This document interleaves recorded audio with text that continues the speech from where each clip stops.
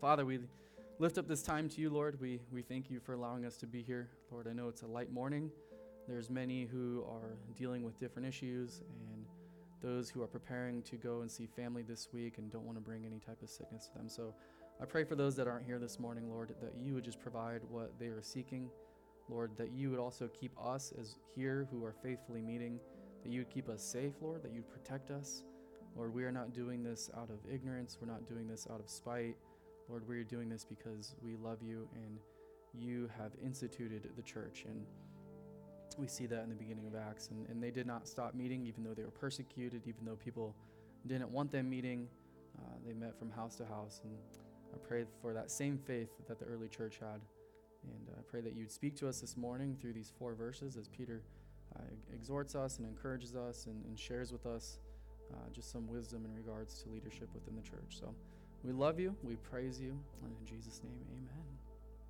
So we've been talking about suffering and persecution, right? And how we are supposed to be prepared for it. And I think one of the big things that we talked about last Sunday was, if I can remember clearly, if it was last Sunday, how we should challenge ourselves and really ask, am I truly being persecuted, right? Because we should be being persecuted, right? I think of, okay, for an example, if I'm not being persecuted, then I'm not doing what God wants me to do when it in regards to the word, in regards to my lifestyle and how I should obey him, because what that does is when anytime I'm in darkness, light reveals the darkness, and darkness doesn't like that, and it essentially persecutes the light.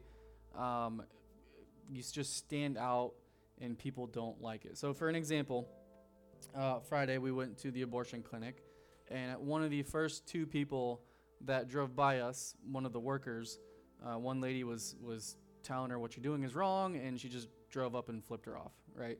And so, I mean, that's a form of persecution, right? It's a whole lot heck of a nicer than getting rocks thrown at you.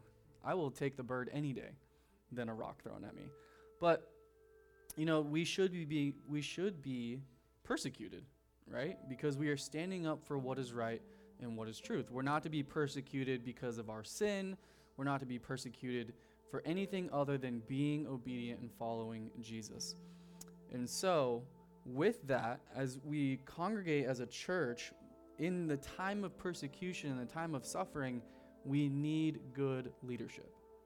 I mean, regardless, we as people just always need good leadership. Now, for us within the church, who is the leader? At Calvary Chapel, Clayton. Yeah. Correct answer is exactly what I was looking for. God. He is the head. Jesus. He is the head. Right? Even within the homes, right? You got the husband and the wife. The word tells us that the husband is the head of that home. But the head of the husband is who? God. Jesus. Right? So although we may have specific type of roles and positions within the church, we all have to understand, and we'll see this in verse 4 and as we study through this, that most importantly, every single person, regardless of position, from if we were to rank it, which is dumb because that's not how it works anyways, from least to greatest, but there is no least to greatest in the church. We're all equal. We have different roles, but we're all equal. But from the least to the greatest, we all submit to Jesus, right? He is the head. As verse 4 says in chapter 5, that the chief shepherd, right? There is a chief shepherd, and even those who shepherd the flock amongst the churches, those shepherds are even fall submission to the chief shepherd. So during persecution, the people of God, they need good leadership and God's divine wisdom. Obviously, he's smarter than all of us, and he knows all. He instituted that there be these positions within the church because he saw in his earthly ministry, if you remember, he saw in his earthly ministry in Matthew 9 that he saw people walking about and wandering like sheep that did not have a shepherd. Right? Now, ultimately, they did not have Jesus, right? And part of our goal and our role as those who shepherd the flock here on earth within a church is to really point everyone to the true shepherd, which we see in John chapter 10, to Jesus, right? So he saw this in his earthly ministry, and his plan is within local congregations, with local churches, that there should be qualified men who oversee or elders within the church, and they have responsibilities to shepherd the flock, which we see here in these first 4 verses. So that's a little preface. Let's read it, and then let's talk about it. It says in verse 1 of chapter 5, 1 Peter, "The elders who are among you I exhort. I, who am a fellow elder and a witness of the sufferings of Christ, and also a partaker of the glory that will be revealed, shepherd the flock of God which is among you, serving as overseers, not by compulsion, but willingly, not for dishonest gain, but eagerly, nor as being lords over those entrusted to you, but being examples to the flock. And when the chief shepherd appears, you will receive the crown of glory that does not fade away." So we're going to look at 2 things today. We're going to look at who are these men, right? Who are these elders that Peter is talking to? What are their qualifications? And then the second thing we're going to look at is, well, what are these 4 verses that he's exhorting them? What is he exhorting them to do? Okay, so their role, who they are, and then talking about these 4 verses and the exhortation that Peter gives to the elders. So we see in Acts, right, where that's the beginning of the foundation of the church, right, when the power of the Holy Spirit rested upon the men, and Peter went out and he preached in Acts chapter 2, and it cut people to the heart, and souls were saved that day. And it says that souls were added to the church daily, right? Like it was insane, right? So for us here at the church, on a Sunday, if I had to give you an average, it's like 2 people every Sunday who come to Christ, which is amazing, right? 2 people. But then when you look back and you see thousands of people were being added to the church, I mean, you see just the huge difference. People were ready for the word. They were hungry for the word. And when it was taught, it cut them to the heart to where they said, well, what must we do to be saved? Right? What do we have to do? I realize what you're saying is truth. I need the good shepherd. I need Jesus. What do I do to be saved? And what do you do? Well, first of all, you don't have to do anything, right? Jesus did it all. Romans 10:9 says, if you confess in your heart and you believe, if you confess with your mouth and you believe in your heart that Jesus rose from the dead, you will be saved, right? It starts with that salvation is given to you as a free gift through faith, which was given to you as a free gift, which is given to you by grace, right? You are saved by grace through faith, not of works. So it's nothing you do. But after you've received that beautiful and wonderful gift, you do something about it, right? It creates a heart of thankfulness and reliance and dependence and trust in the one that gave you the gift, the gift giver. So you follow after the gift giver, you obey, and you become. It's crazy because Jesus doesn't only just save us from our sin, right? Not only did he save us from our sin and the consequences and everything from it, but he also took the place of us, right? And he also said, okay, I want to have a genuine, true relationship with you. I mean, that's mind-blowing. That the person that would save us, take our place, didn't just also just leave us there, but he wants to pursue us even further, right? So, the beginning in Acts, we see the church forming, we see congregations forming, and within that, there was an organized leadership of elders. Okay, and within each church, you're going to see that there was a plurality of elders, that it wasn't just one elder within a church, there were multiple elders. We see that in Acts 20 and in Acts 21. Now, when it comes to the word elder and the title elder, it's got different names for it, okay? So they're interchangeable. So throughout Scripture, you'll hear elder. What are some other names that you think might be interchangeable with the word elder, the name? Okay, maybe. I don't know if that's in the word, though. That's kind of like a modern-day term. It's more of a teacher, so close. Anybody else? Elder. Deacon's actually a different role, but that's good, which we won't be talking about deacons today. So you got elder, pastor, bishop, shepherd, and overseer. So so within those terms, they're all interchangeable. They all refer to the same position here that Paul is talking about. In Acts 20, it talks about elders that are called overseers, and they're charged to shepherd or pastor the church. In Titus 1, he talks about elders and bishops. Those two names are used together. And then here in 1 Peter 5, 1 and 2, we see elders, they're told to shepherd, and they're told to oversee. So we see the interchangeable names. It's just the same position, so don't get confused by that. And it doesn't always have to do with older men, right? Like an elder doesn't always have to pertain to an older man. Now, the qualifications for elders, where do we find that in the Bible? Anybody know? You're like, I don't ever read that because it doesn't mean anything to me because I'm 14, right? Well, okay, let's look at it because it is important for you guys to understand now as you see those who are in a role of leadership that they fall under these qualifications, because it's important that you understand it now, and it's important that you understand it later, so that when you are trying to look for a church, you're not just going to go by the name of the church, but you're going to look and see and kind of see, well, are they abiding by everything that the word says? You know, are these people qualified? Are they truly qualified? So we see it in 1 Timothy chapter 3. Okay, we're going to read that really quick. 1 Timothy 3, verses 1 through 7. And then we're going to look at Titus 1, verses 5 through 9. So two lists of qualifications for elders within the church. Now, my role here in the church would fall under this category. Ariana's dad, Pastor David, would fall under that, Pastor Kevin, and the 4 elders that I believe we have in the church, which would be Mr. Luis, Pops, and Mike, and Dan. So these 7 guys who fall under this category. Now, we also, so our position's called pastor. The other 4 guys I just mentioned, they're called elders. Now, we also have different ministries within the church, and over each ministry is what we call an overseer, right?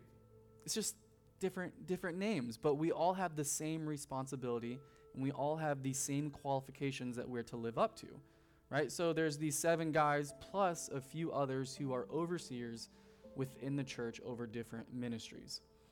So 1 Timothy chapter 3, verses 1 through 7, it says, "This is a faithful saying. If a man desires the position of a bishop," again, we see the interchangeable names, "he desires a good work.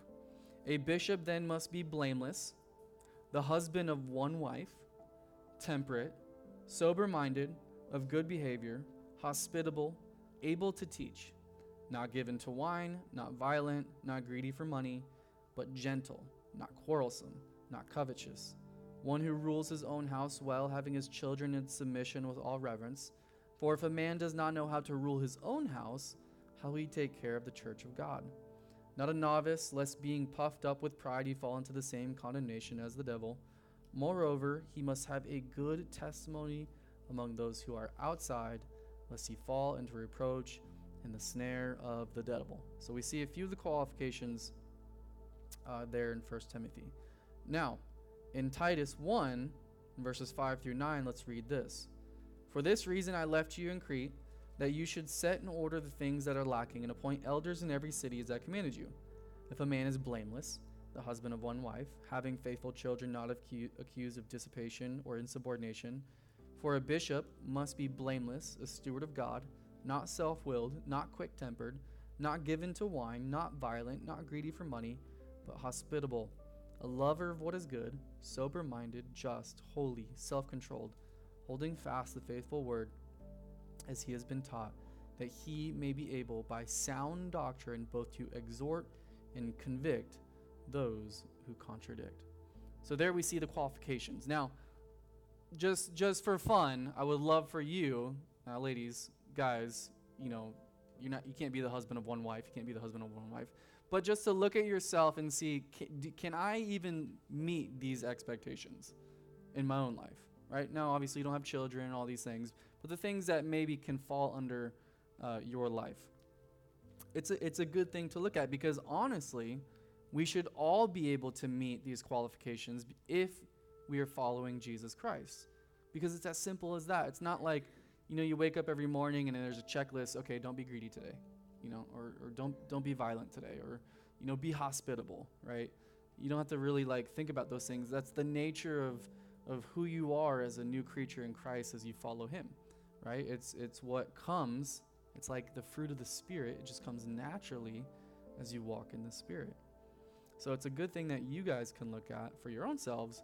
But again, these are the qualifications specifically for these elders, overseers, bishops, pastors, shepherds within the congregation, okay, within the body. Now, let's look at Peter's exhortation to them. We see the qualifications. Now let's look at the exhortation. He says in verse 1, "The elders who are among you I exhort." Now remember, who is Peter writing to? Christians, the church, right? And so specifically within this church, he's exhorting the elders among the body there, okay? And he says, "I, who am a fellow elder and a witness of the sufferings of Christ, and also a partaker of the glory that will be revealed." So Peter, as he's writing to the elders and he's writing to the church, he comes at it from a position of not so much authority, although he could, right? Peter the apostle, he doesn't write in his apostolic authority and saying, "This is what you should do because I'm telling you to do it," right? No, he comes at it from a, "Look, guys, I'm on the same level as you. I, as a fellow elder," he says, "I exhort you to do this." Now, what does exhort means, right? Because he's not prefacing mere suggestions, but he's also not coming from a dictatorship of this is exactly what you know, like this is do it because I said so type thing, right? But he is, in a sense, exhorting them, not from mere suggestions, but hey, look, the Greek word exhort, parakaleo, it means to call to one side. It means to urge strongly, right? To appeal to urge, to exhort, to encourage. And so again, we see, as we saw last week when he started off with the word beloved, right, that Peter is a gentle and loving guy. And so he's coming at it again from a perspective of, I'm also a fellow elder. Now I want to encourage you to do this. You know, it's not like do it if you want, but it's also not, you know, pounding on top of their head, but they need to do this if they are considered elders within the church. So he's exhorting them. Well, what is he going to exhort them in? We're going to see that in verse 2. This is his appeal and his exhortation. In verse 2, to shepherd the flock of God which is among you, serving as overseers, not by compulsion, but willingly, not for dishonest gain, but eagerly. Now, the three words that we're going to see in these two verses that are synonymous are elders, shepherds, and overseers. Okay, elders, shepherds, and overseers. Now, the first exhortation in itself is that they are to shepherd the flock of God. Well, what does that mean?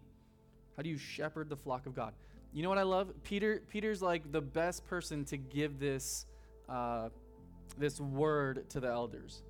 Because Peter himself, we see at the end of the book of John, in John chapter 21, remember when before John 21, he rejected the Lord 3 times. Remember that? And at the third time, he rejected him, and the rooster crowed, and Jesus' eyes and Peter's eyes locked. You remember that? And Peter just knew. He knew. And at that point, I believe that's when the guilt and the conviction came in, and he repented. You know, and he realized, man, I have sinned against my God. I have sinned against Jesus. And in the end of John, they go out fishing and they have breakfast together, and Jesus reveals himself to them. They have breakfast together. And he tells Peter, he says, "Peter, do you love me?" You remember that? And he's like, "Well, yeah, of course I love you." And then Jesus says what? What does he say to Peter? He says, "Feed my sheep."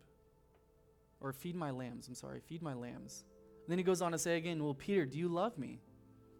And he says, "Of course I do. I just said it, right?" Well, he says, then tend my sheep. And then the third time, Jesus is like, do you love me? He's like, "Dude, yes, I love you. Okay, I get it. Yes." And Jesus said, "Well, then feed my sheep."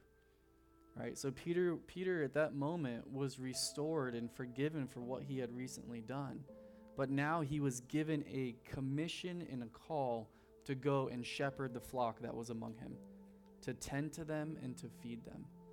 Well, how do you do that? Well, it's by following the true shepherd first and foremost, which is Jesus, which we see in John chapter 10. I wish we had time to read it, but we don't.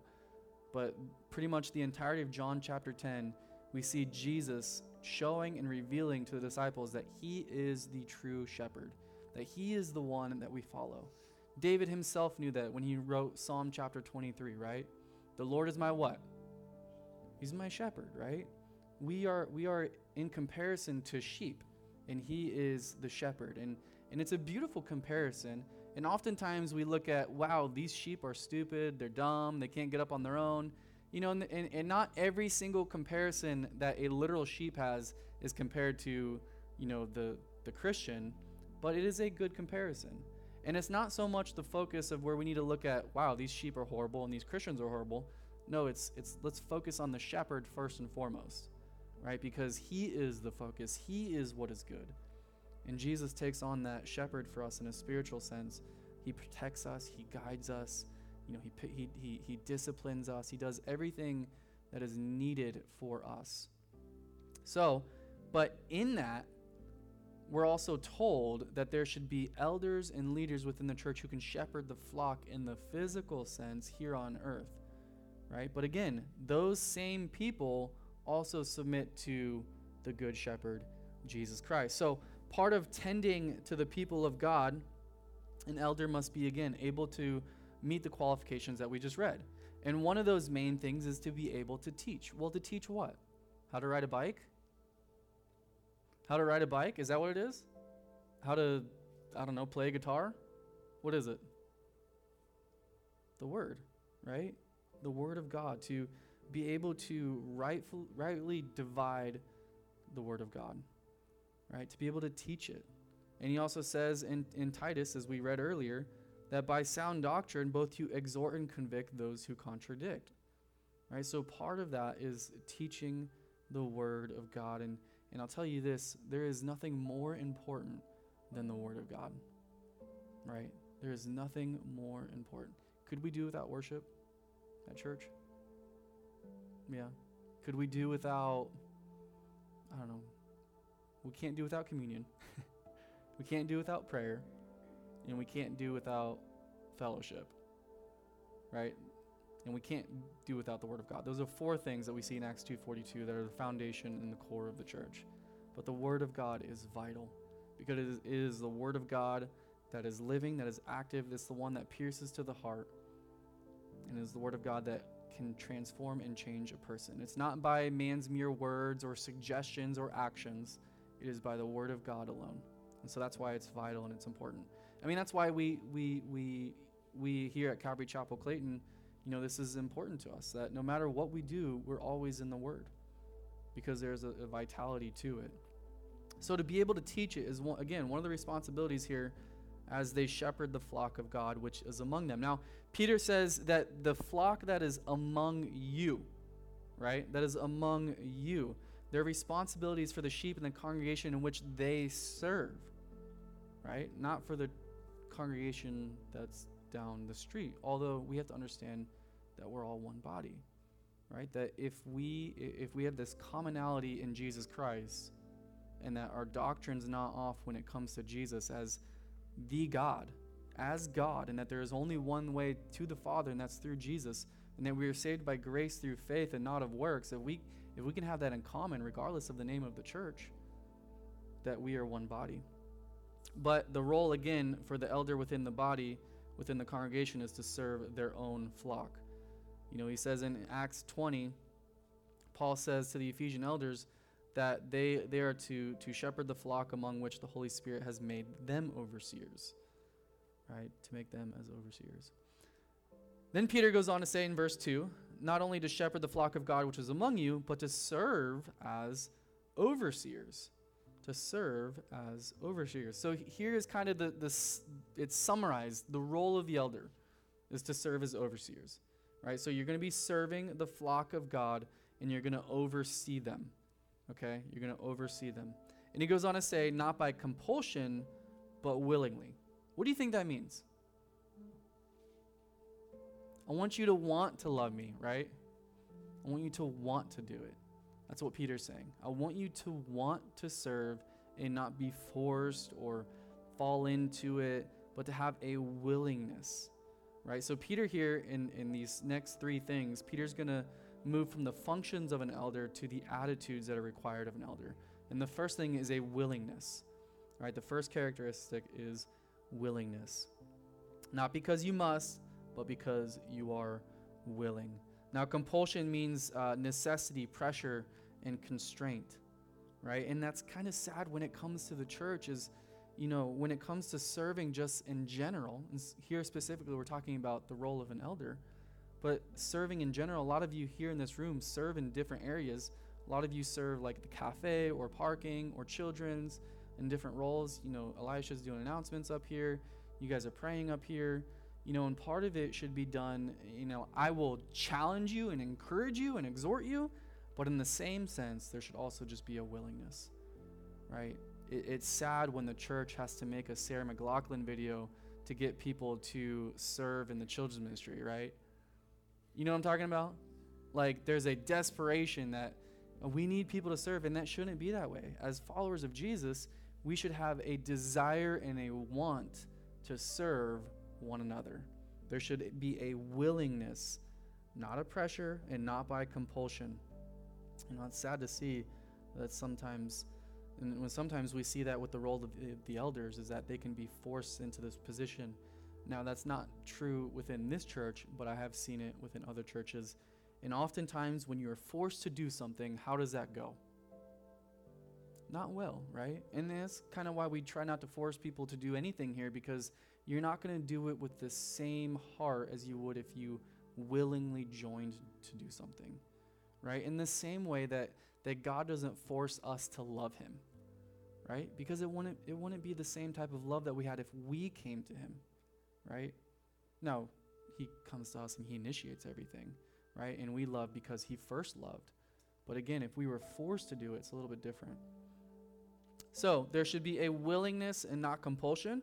In the end of verse 2, he says, not for dishonest gain, but eagerly, right? There should be no dishonest gain, whether that's trying to get into some type of position or authority, or most often it has to do with finances and has to do with money. An elder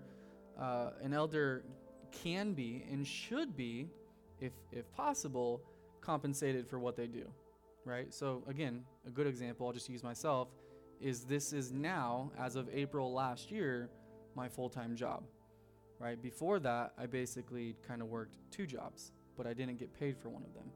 But now I have the ability to do more, right? I'm more available.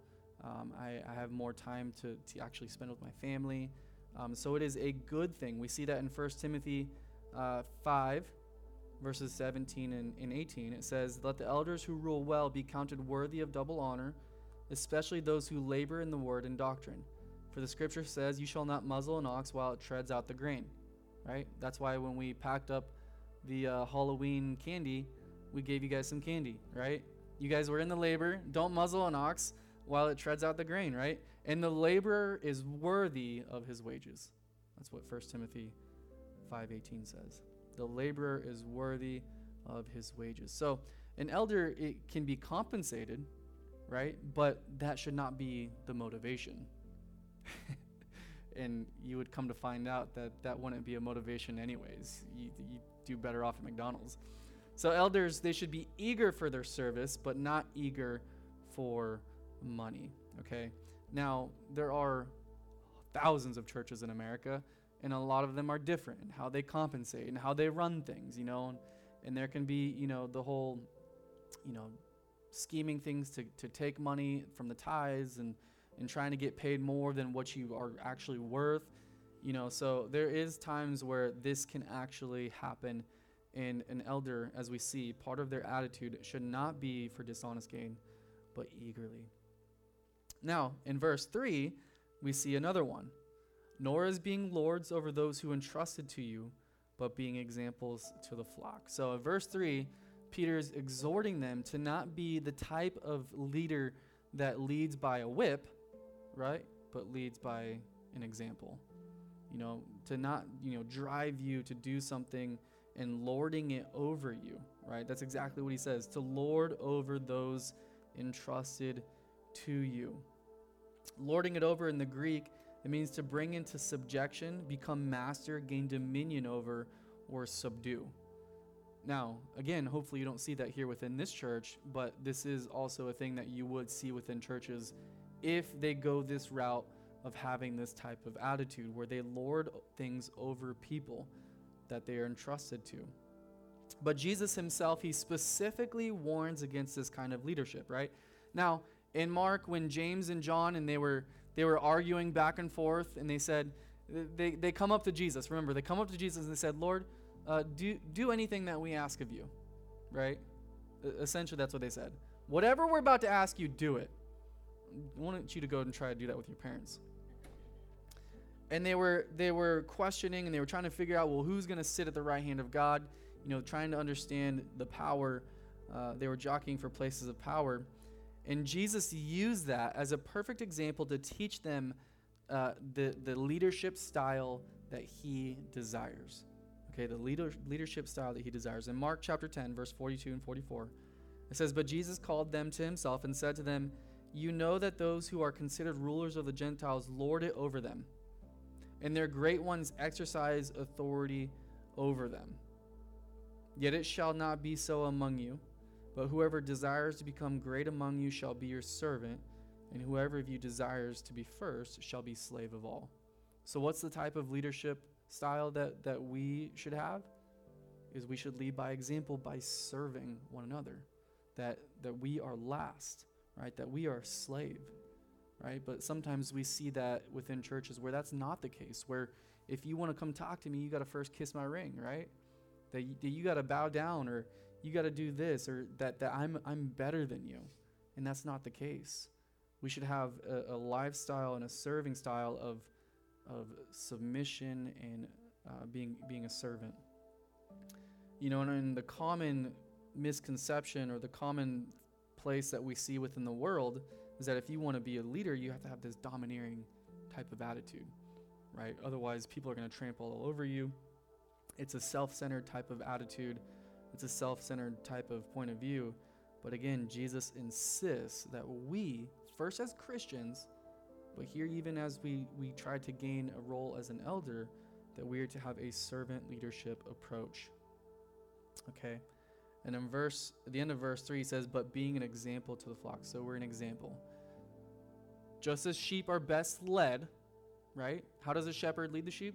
He leads them, right? They follow, and they're not driven. It is the same thing with the people of God. It is best if they are led by the example of serving than it is to drive them. In verse 4, we'll close here. In verse 4, Peter says, "And when the chief shepherd appears, you will receive the crown of glory that does not fade away." So remember, he's still talking to the elders. And he says, look, there is a lot of responsibility and a lot that is upon you. You have to meet these qualifications. You have to live and lead by this standard. And I want you to shepherd the flock among you that I'm giving you. That's a lot. That's a big burden to bear. And it's not easy. It is not easy. But Jesus says it is rewarding. He says, when the chief shepherd appears, you will receive the crown of glory that does not fade away. Now, what does this term chief shepherd mean in the Greek? The Greek noun, I can't pronounce it, archipoimen. It means beginning, and it means first, and then shepherd. So it's the beginning of the first shepherd. And Peter uses this term to remind his fellow elders that none of them are the chief shepherd, that none of them are the chief pastor, right? So any pastor, any elder, any overseer within this church is not the chief shepherd. Who is that again? It's Jesus, right? We will always point to Jesus. We are all going to stand before Jesus alone. That I am going to stand before Jesus, and I will bow down and I will confess that Jesus is Lord, just like you guys will. I am no greater and no better. I have a different role, right? We have a different role. Even the senior pastor is not the chief pastor. He's not the chief shepherd. Christ is the ultimate pastor and the ultimate shepherd. He is the one that all pastors and leaders must answer and give an account to. In Hebrews 13:17, it says, "Obey those who rule over you and be submissive," which we're going to talk about next Sunday, "for they watch out for your souls as those who must give account." They have a huge responsibility, but with that huge responsibility comes a great reward, a promise of recognition for their faithful service. And Peter says that they will receive the crown of glory that does not fade away. And it reminds me of the same type of inheritance that we will all receive. It is an inheritance that what is special about it? What does it not do? In 1 Peter chapter 1, verse 4. I'll just give you a hint. It's the same as this crown of glory. It does not fade away, right? It does not fade away. In 1 Peter 1:4, it says, "An inheritance incorruptible and undefiled that does not fade away, reserved in heaven for you, if you are born again." What I love about the rewards of Jesus is that, one, he always notices, that nothing will go unnoticed, even the things that man will not notice. But second, is that the reward is everlasting. The reward, it is not corrupted, it cannot fade, it cannot go away. Nobody can take it from you. It is an everlasting reward, and it's beautiful, but it's also hard to understand because we live in an age, in a culture where we want to be rewarded right here and right now. Right? I want you to recognize, and I want the recognition now, and I want the reward now. But Jesus is like, no, you've got to wait. You've got to be patient. You may not see any type of reward now, but there is an inheritance that is reserved in heaven for you, and there's a crown of glory waiting that does not fade. How awesome is that? Again, it doesn't sound awesome now because we don't get anything right now, although we do get his presence, we get the Holy Spirit, we get all these blessings and everything, but so much more awaits for us in eternity. So that's it. Let's pray. Next week, we're going to be talking to the younger people who must submit themselves to the elders. That'll be fun, huh? No. I'm one of those. So, Father, we thank you for this morning. Lord, I pray that you would just lead us as we go forward in this week, as we visit family, as family comes to visit us. Lord, help us to be an example, Lord, to our family members who do not know you. Lord, those who have even openly rejected you. Lord, help us to be able to give a defense for the hope that is within us. Lord, help us to do it in humility and in love. But Lord, also give us wisdom and boldness to stand up for what we know is truth. Lord, even if we know that persecution may arise. So we thank you for the elders within the church and this role that you have appointed. Lord, we pray for those who are in leadership within our church that they would continue to live up to the standards of the qualifications that you have set forward. Lord, that they would have the same attitude and mindset that Peter has given us in these first 4 verses. Lord, we thank you for them. Lord, we thank you for the leading of your Holy Spirit. Lord, we do thank you for our pastor that does shepherd us here, Lord, who ultimately gets the leading from you and trusts in you. So we love you. We thank you. In Jesus' name, amen.